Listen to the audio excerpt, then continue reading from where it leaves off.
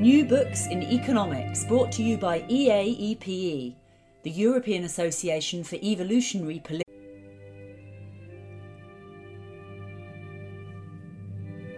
New Books in Economics, brought to you by EAEPE, the European Association for Evolutionary Political Economy. Welcome to this new episode of New Books in Economics. I'm your host, Andrea Bernardi from Oxford Brookes University, and today I'm here to talk about a great new book in economics and management, and this is China and Global Value Chains, published in 2018 by Routledge. I'm here with one of the authors, Seamus Grimes. The book was written also by a second author called Yutao Sun. Welcome, Seamus, and please tell us something about your background and also the background of your co-author. Okay, thank you very much.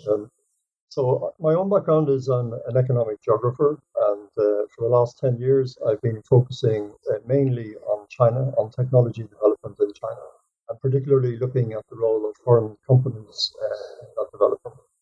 And also looking at how China has become integrated into global value chains, particularly in the technology sectors. And so mainly really by the influence of foreign technology companies in China. And my co-author comes from a slightly different background. He's more in the area of management, but with a strong background in economics. He's in Dalian University in the northern part of China.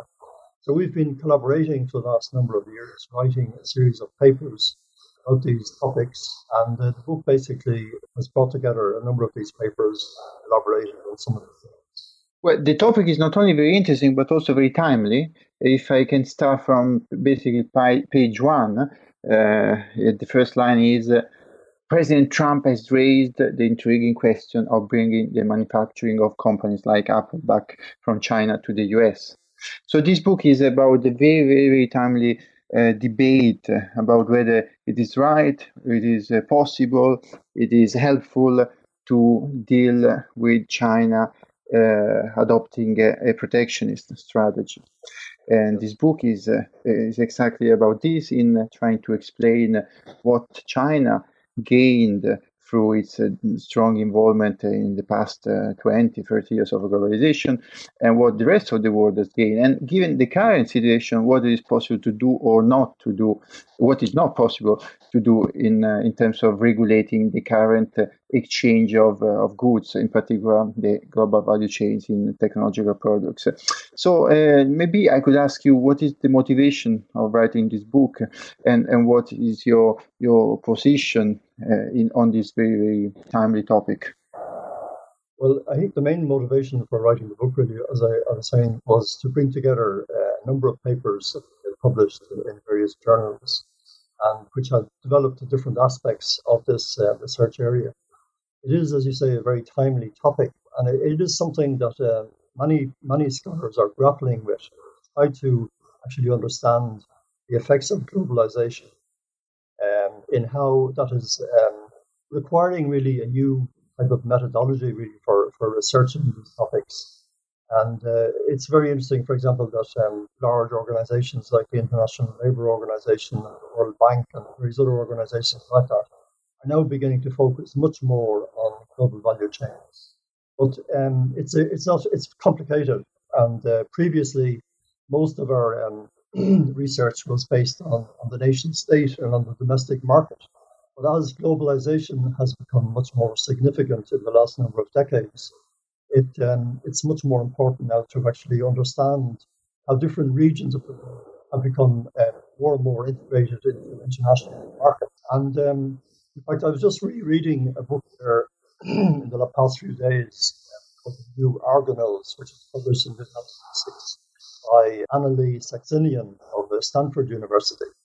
And in that book, she explains how many migrants from Asia and from other countries have come to Silicon Valley and have been trained in Stanford University and other universities like that, and then had gone back home and connected through their networks various regions, India and China, and Taiwan and Singapore and so on, and that gradually these sort of value chains began to emerge by by the internationalization of economic activity. But trying to actually map out the connections, between the different regions is not straightforward. Maybe some of our listeners might not be aware of the definition of global value chain, or even if they are, they are not aware of the complexity of a global value chain, in particular in high-tech products. Maybe the simple is a computer, the most complex is the production of an aeroplane. Maybe tell us something about this to explain about what extent of complexity we are discussing about. Yes, okay. Well, basically, it goes back to the offshoring of particularly by multinational companies, from the more advanced regions of the world, of their production activities. So the offshoring of manufacturing in particular in the ICT sector, which is really what we're focusing on in this book, and that over the last, say, 30 or 40 years, the major global manufacturing companies, in order to try to sort of improve their competitiveness, began to set up branches in various parts of the world, in particular cities in around the world. And China, of course, was one of the most attractive places because of the low cost of manufacturing initially, but increasingly because of the attractiveness of a very large sort of volume of talent production in those. So the possibility of employing large numbers of engineers in the eastern part of China, particularly urban eastern coastal zones. And this was also very much connected with what happened in Taiwan initially, because the IT sector was initially developed in Taiwan, and of course in neighboring countries like Japan and Korea as well. But that gradually over time, the major technology companies began to sort of offshore more of the production activities from Taiwan and from Korea, from Japan to mainland China. And what is interesting is how over time the value chains involved become more sophisticated. So the whole idea of focusing, because of the internationalization of economic activity, it became important for researchers to develop new frameworks which went beyond just the simple domestic market, even though most of the statistical material that's available still continues to be based on the national domestic market. And we're still talking about international trade, and we're still talking about importing and exporting. But the point is that because of this offshoring of manufacturing activity in particular, what has happened is that different tasks have been sort of relocated to different regions of the world, depending on their particular competitiveness. So, for example, in the case of China, most of the assembly activities were located in China. But over time, this is beginning to change, and the actual activities in China are becoming more sophisticated. And one of the key components, of course, of this activity is property. Where does the intellectual property come from? And in some of the work that we have researched for this book, we have explained, of course, that much of the intellectual property is coming from outside of China, but that China imports, if you like, many components of different electronic products. And then they are eventually assembled in China, and then either exported to the advanced markets of the world or to other countries, or they are increasingly consumed in China. And if you look particularly at the example of the semiconductor sector, this is obviously one of the key component areas of the ICT sector. And China consumes a huge proportion, perhaps maybe more than 60% of all the global consumption of semiconductors in the world. But what that actually means is that many global companies have operations in China, or they have outsourced some of their activities to other companies in China.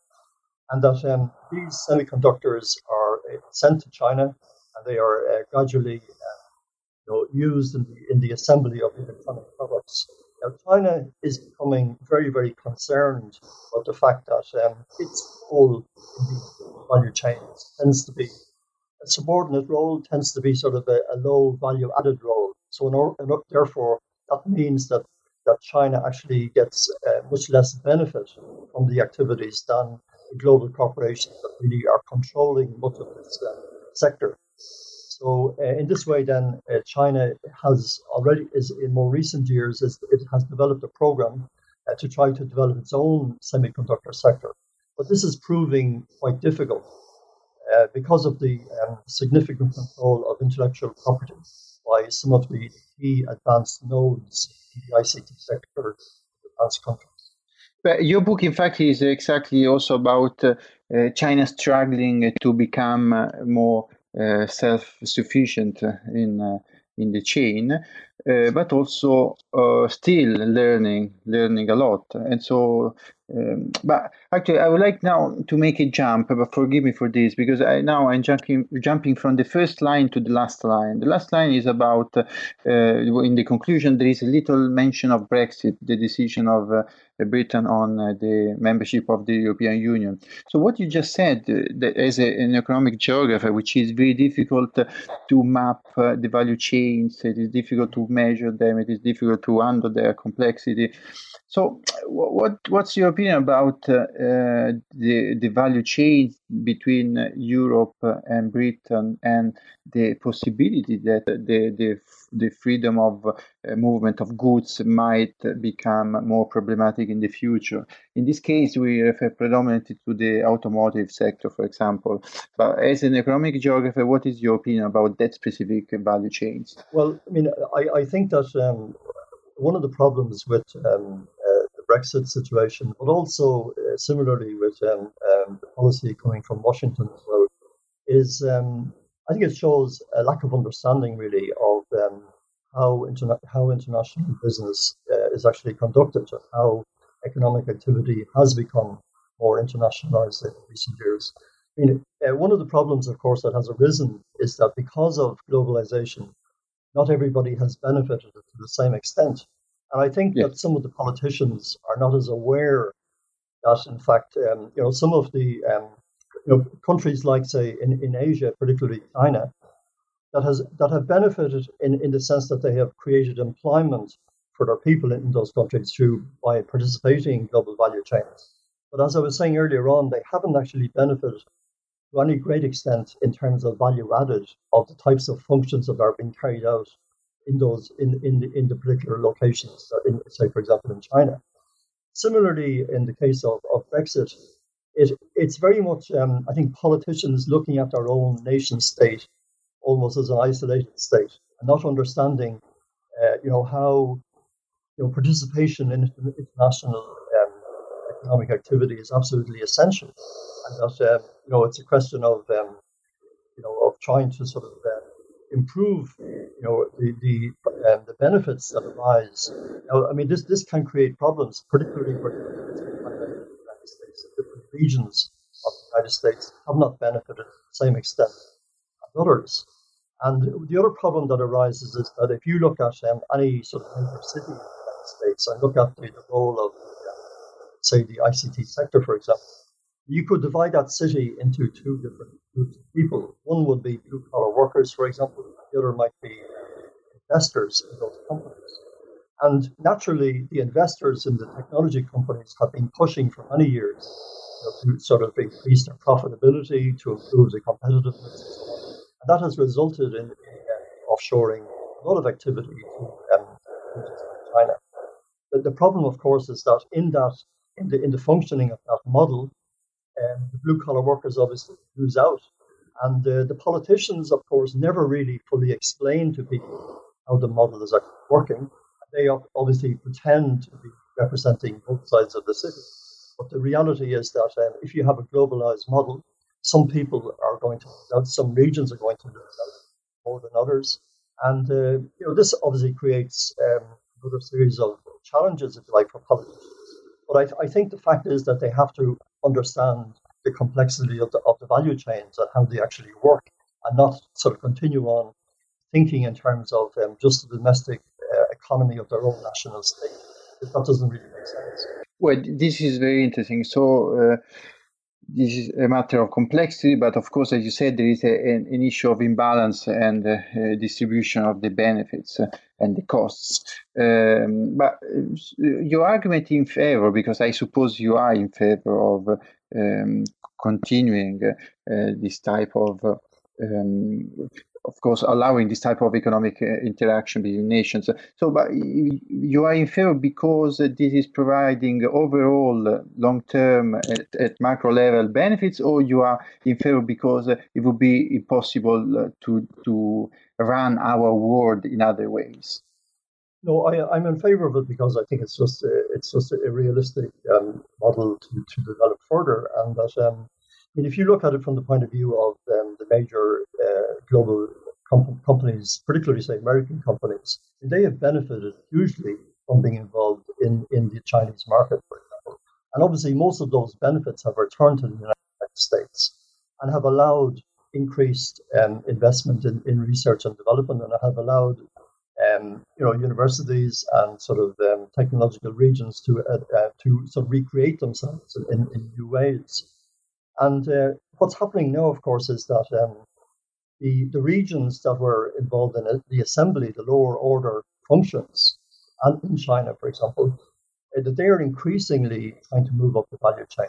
And that it's very, very interesting to look at the role, particularly of the Chinese state in all of this, because the Chinese state has been much more powerful as an agent in the development of industrial policy than many other countries, partly because it's a huge country, and partly because the market in China is of huge significance to global corporations.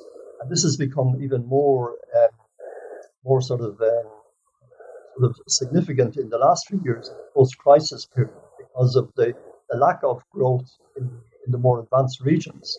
These corporations see their future in China. China is a country which is expanding, obviously at a much lower rate than it was previously, but it's still creating new cities, new airports, new infrastructure, and it requires quite a lot of the products and the services and particularly the intellectual property that these global corporations control. Now, what I'm very, very interested in is the dialectic, if you like, between what global corporations who traditionally have had so much control over intellectual property and have had the freedom of selecting regions all around the world for their own to locate whatever particular tasks they wanted to locate there. But they're now facing increasing pressure from the Chinese state, which in turn has its own objectives and wants to sort of, not only wants, but obviously is under huge pressure itself, to try to move out of low value-added functions and try to move up the value chain, because China itself is losing competitiveness in relation to other regions because of the fact that it's actually labour market, its labour force is actually in decline, and the costs are increasing all the time, particularly in the more urbanized regions of China. And so China is under significant pressure to try to sort of, to try to exploit intellectual property. Now, the problem, as I was mentioning earlier on in relation to, say, for example, an area like semiconductors, is that it takes quite a long time for any particular country to build up the necessary intellectual property to be autonomous. And China wants to be autonomous for many, many different reasons.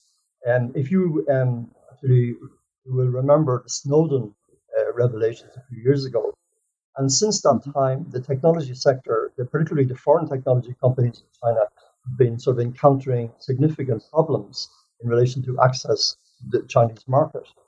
And one of the reasons for this is that China places, a huge amount of emphasis on the security of the state. And there's enormous control in China over the technology sector, particularly anything to do with telecommunications. There's political activity, so the internet companies and so on. And it's fascinating to see how internet companies, Chinese internet companies, have emerged and have become very, very significant players. They are, to some extent, working within a protected market. And meanwhile, the foreign technology companies that had sort of free reign in the Chinese market for maybe 30 years or more are now beginning to face considerable competition and pressure.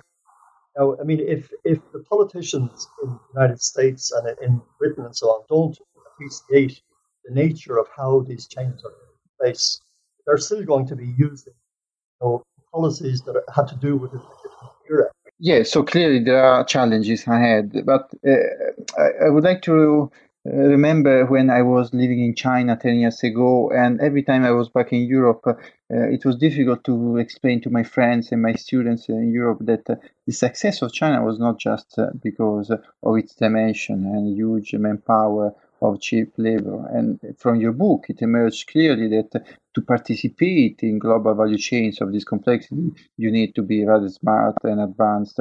And by the way, in the meantime, you also learn and improve your abilities. But now you are talking rightly about the issue of the government. So this is a story not only about private corporations, but also about the state involvement. And your book, for example, describes this history from the accession of China to the World Trade Organization. China is still not a proper full member. So how do you see the current debate about accepting a full market economy status to China within this topic of global value chain, and correctly also what you said about the role of the state in handling very carefully, in particular, the technological sectors? Well, I find that it's a fascinating topic, and it's not easy to be 100% certain exactly what's actually going on in China. Because, for example, at the moment, there's enormous enthusiasm in China about artificial intelligence, about new converging technologies, all sorts of new developments and so on. And to some extent, because the Chinese internet companies have expanded very, very significantly and have actually applied the new technology in very, very innovative ways. There is a sort of a dual situation in the country whereby, on the one hand, they're applying new technologies very, very effectively. And they're, for example, the whole idea of the cashless society, for example, is much more developed in China than in other parts of the world. And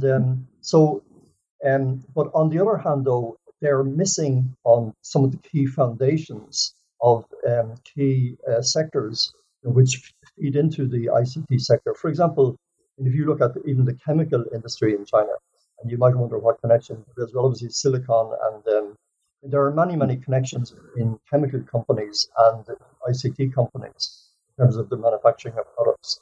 And the problem in China is that some of the building blocks are still only being developed very, very slowly.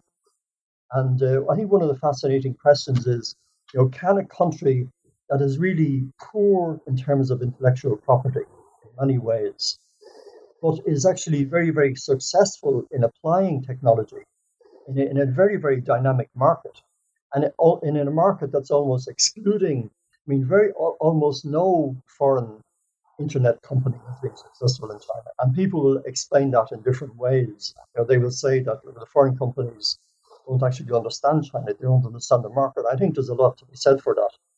But I think the question I'm posing is whether a country can actually, without having the building blocks, the necessary foundations, the key intellectual property, whether it can actually advance by just simply applying technology. Some people will say, many people will argue that it's absolutely essential for China to develop its own technology.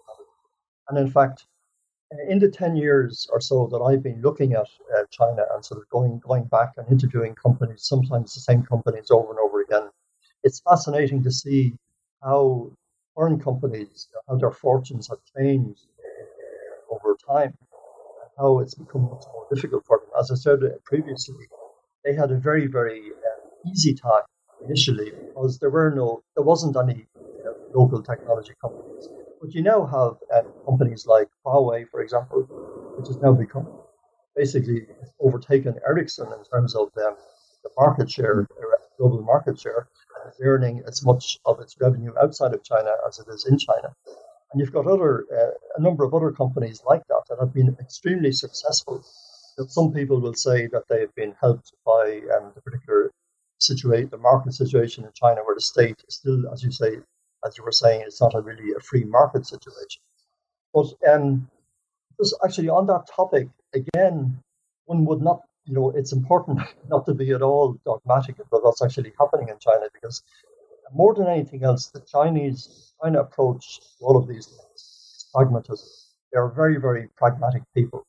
And even though sometimes you would wonder, whether the state policy is enlightened, whether it's actually going to achieve what the objectives are in terms of sort of, one of the main objectives in terms of technology in China is autonomy.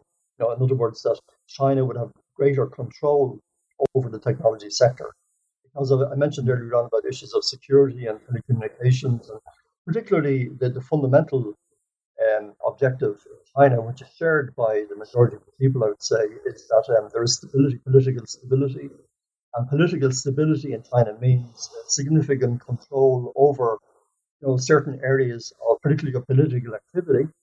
So, generally the model is that you can make as much money as you like, more or less, but you have to conform, if you like, to how the state wants to actually run the system, how it wants to ensure political stability, and so on. So, therefore, for example, we have a very, very open system in the West, where everything is discussed in a very, very open way, and we have sort of on the internet also sort of blogs and discussion groups and so on. But in China, there's much greater control over that area for the reasons, because of the nature of the system. That system is not going to change anytime soon. If anything, it's becoming much more controlled in recent times. But the thing, as I said, the question is, you could ask yourself, do the Chinese policymakers, are they going forward in the right way? Some people will say that because of the level of control, of political control of the system, that this is preventing local innovation. But there is a determination among Chinese policymakers to try to raise the level of innovation. And one of the things I did notice, in my earlier trips, was the emphasis on speaking about indigenous innovation in China. So, in other words, that the state was becoming much more concerned about its dependence on foreign technology. And this is one of the themes that we explore a lot in the book. I would suggest that, people, one of the great topics internationally these days is that of innovation. Of course, we understand that innovation is the basis of rapid economic activity and so on. But the point is, I think a lot of the discussion about innovation, particularly in relation to China, I think maybe some of it is misplaced, because sometimes we're not exactly clear what we're actually talking about in terms of innovation. And sometimes people will say that innovation in China is of a different nature. So because of the problems associated with that particular debate, I have tended to focus much more on trying to benchmark China's dependence on foreign technology. And I mentioned earlier on the example of the semiconductor sector, but there are other areas of dependence as well. And it's mainly a dependence on intellectual property. But the reality is that the design and the creation of new products and of new technologies and so on, even though China is making certain progress, particularly in the area of applying technologies, the fact is that it has a very poor record really of coming up with original designs, original products and so on. Now, I'm not exactly sure how its ability to apply technology in a very, very innovative way, in a very, very dynamic market in which non-Chinese companies find it almost impossible to compete. I'm not sure if that will help them, to sort of eventually, through their enormous investment in R&D and so on. But whether that will allow, and whether the political control in the economic system will allow for the necessary openness and creativity, to allow real innovation. Yeah, this is true. And your colleague, geographer Richard Florida, for example, might argue that China is not the perfect environment for creativity and innovation. But still, I insist, people that consider China a place where creativity and innovation is completely lacking because of an authoritarian presence of the state, and where people are not able to invent and to develop new ideas are wrong, because still China in the past 20, 30 years has been a very creative environment. And what you said, for example, about the cashless society and artificial intelligence, facial recognition, mass facial recognition, in many high-tech sectors, China is now ahead. And this is not only this innovation after all. But now I would like to make to make a quick. Sorry? But I just had a small point there.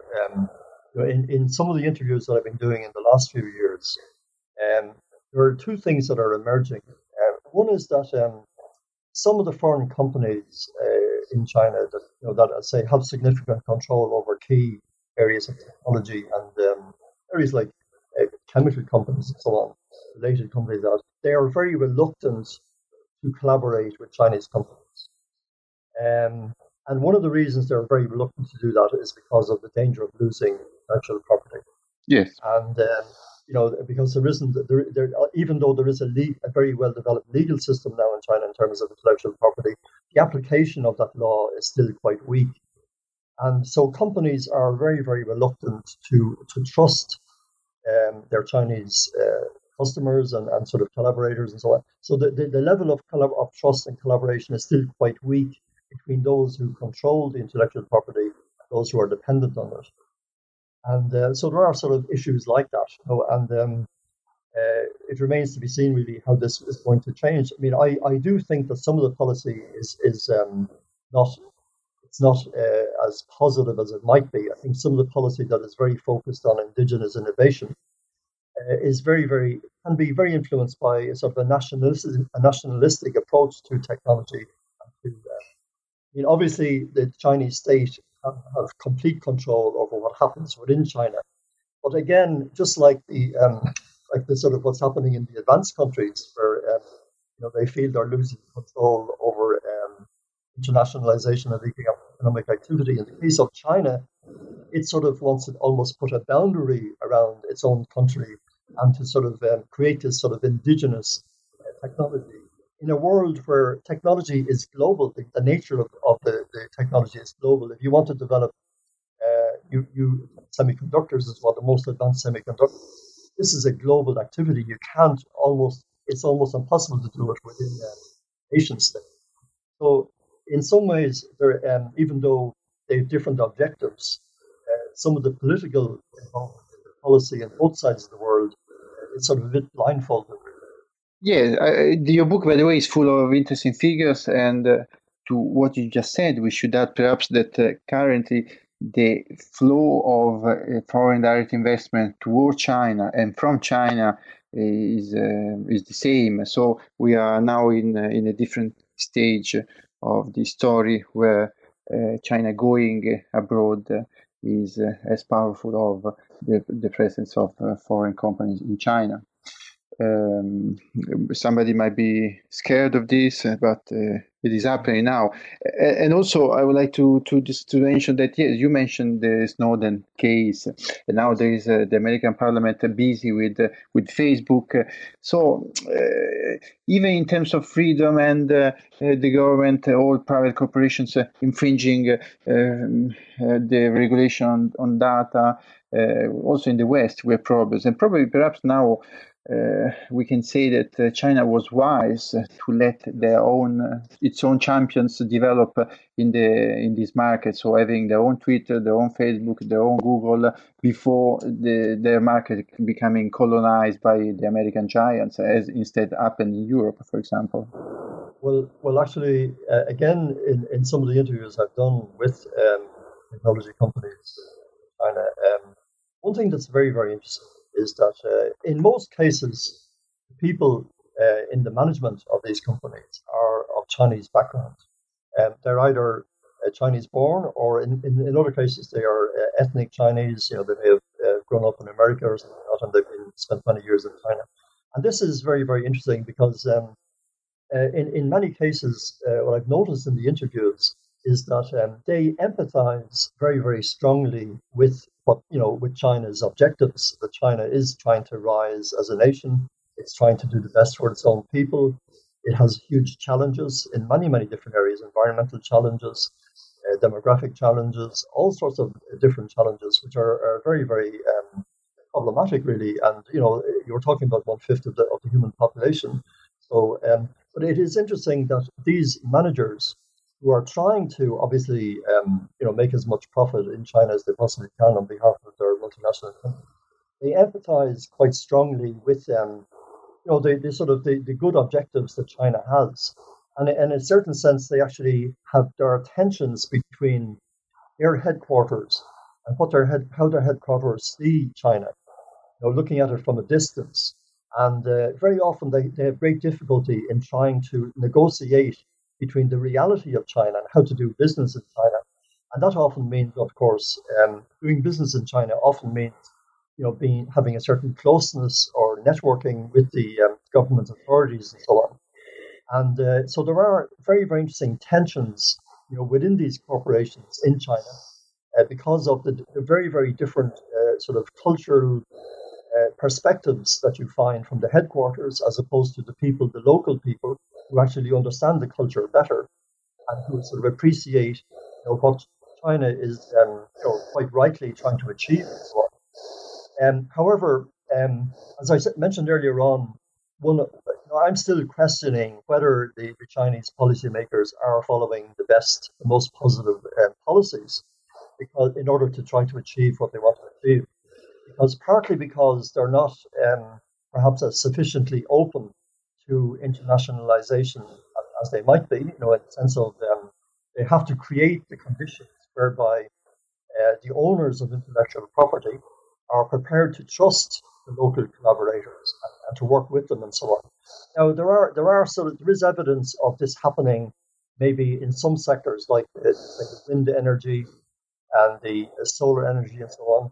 I think through the value chains that have been developed in China and through with the related supply chains, that there are more and more companies from outside China who are working with Chinese companies. That sort of contradicts what I said a few moments ago about the reluctance to collaborate. But there are, in some sectors, there's a greater willingness to collaborate, partly because China has become so dominant in some of the energy sectors. And over time, then, there is a greater transfer of technology, because basically what China needs more than anything else is a higher level of transfer of technology, know-how from the companies that actually monopolize to some extent the technology. And this can only happen if you have a more understanding policy environment, which is not overly controlled, and which is more open to negotiating some sort of bargaining position whereby they understand they need the technology and they won't get it unless they have they build up a trust. Well, of course, there are so many challenges, and still your conclusions are rather optimist, perhaps, if I can say.